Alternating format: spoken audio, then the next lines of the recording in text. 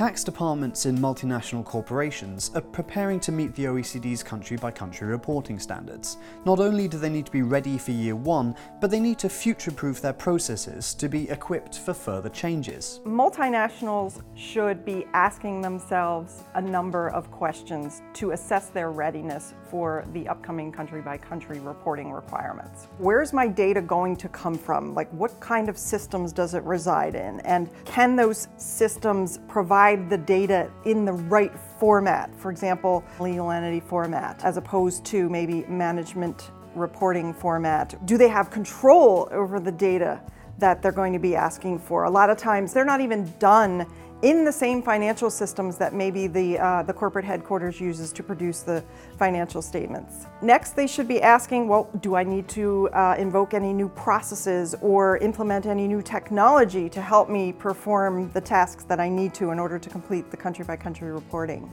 And then once the data is collected, all those sources are identified, can I easily reconcile that data back to other supporting documents? Deploying the right technology at the right points in the workflow will help tax departments be more efficient in collating, reporting, and reconciling all the information that they need. Multinationals are going to need to be able to address the inherent data management issues around the collection and the conversion and the aggregation of the data by country. The goal here is to create this repeatable, accurate, efficient process that they can use year after year to be able to do their country-by-country report. The technology that they choose is going to need to be able to handle the multiple sources of data in the multiple formats that it may reside. It's going to need to be able to identify errors, hopefully earlier in the process as opposed to later in the process. It's going to need to help them minimize the manual work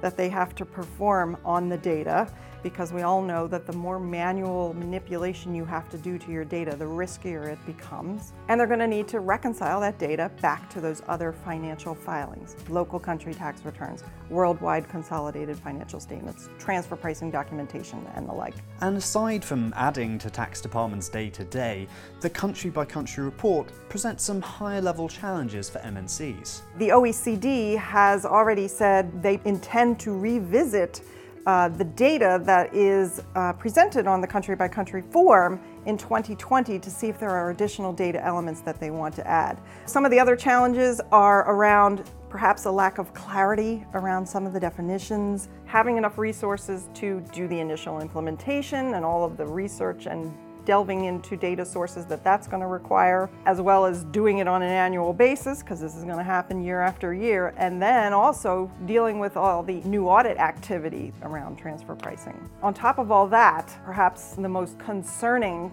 challenge is that we've got a whole new risk being introduced to the tax department, and that is what we call tax reputation risk. Really a new concept for the tax department to manage. Click through to learn more about the tax reputation risk that multinationals now face.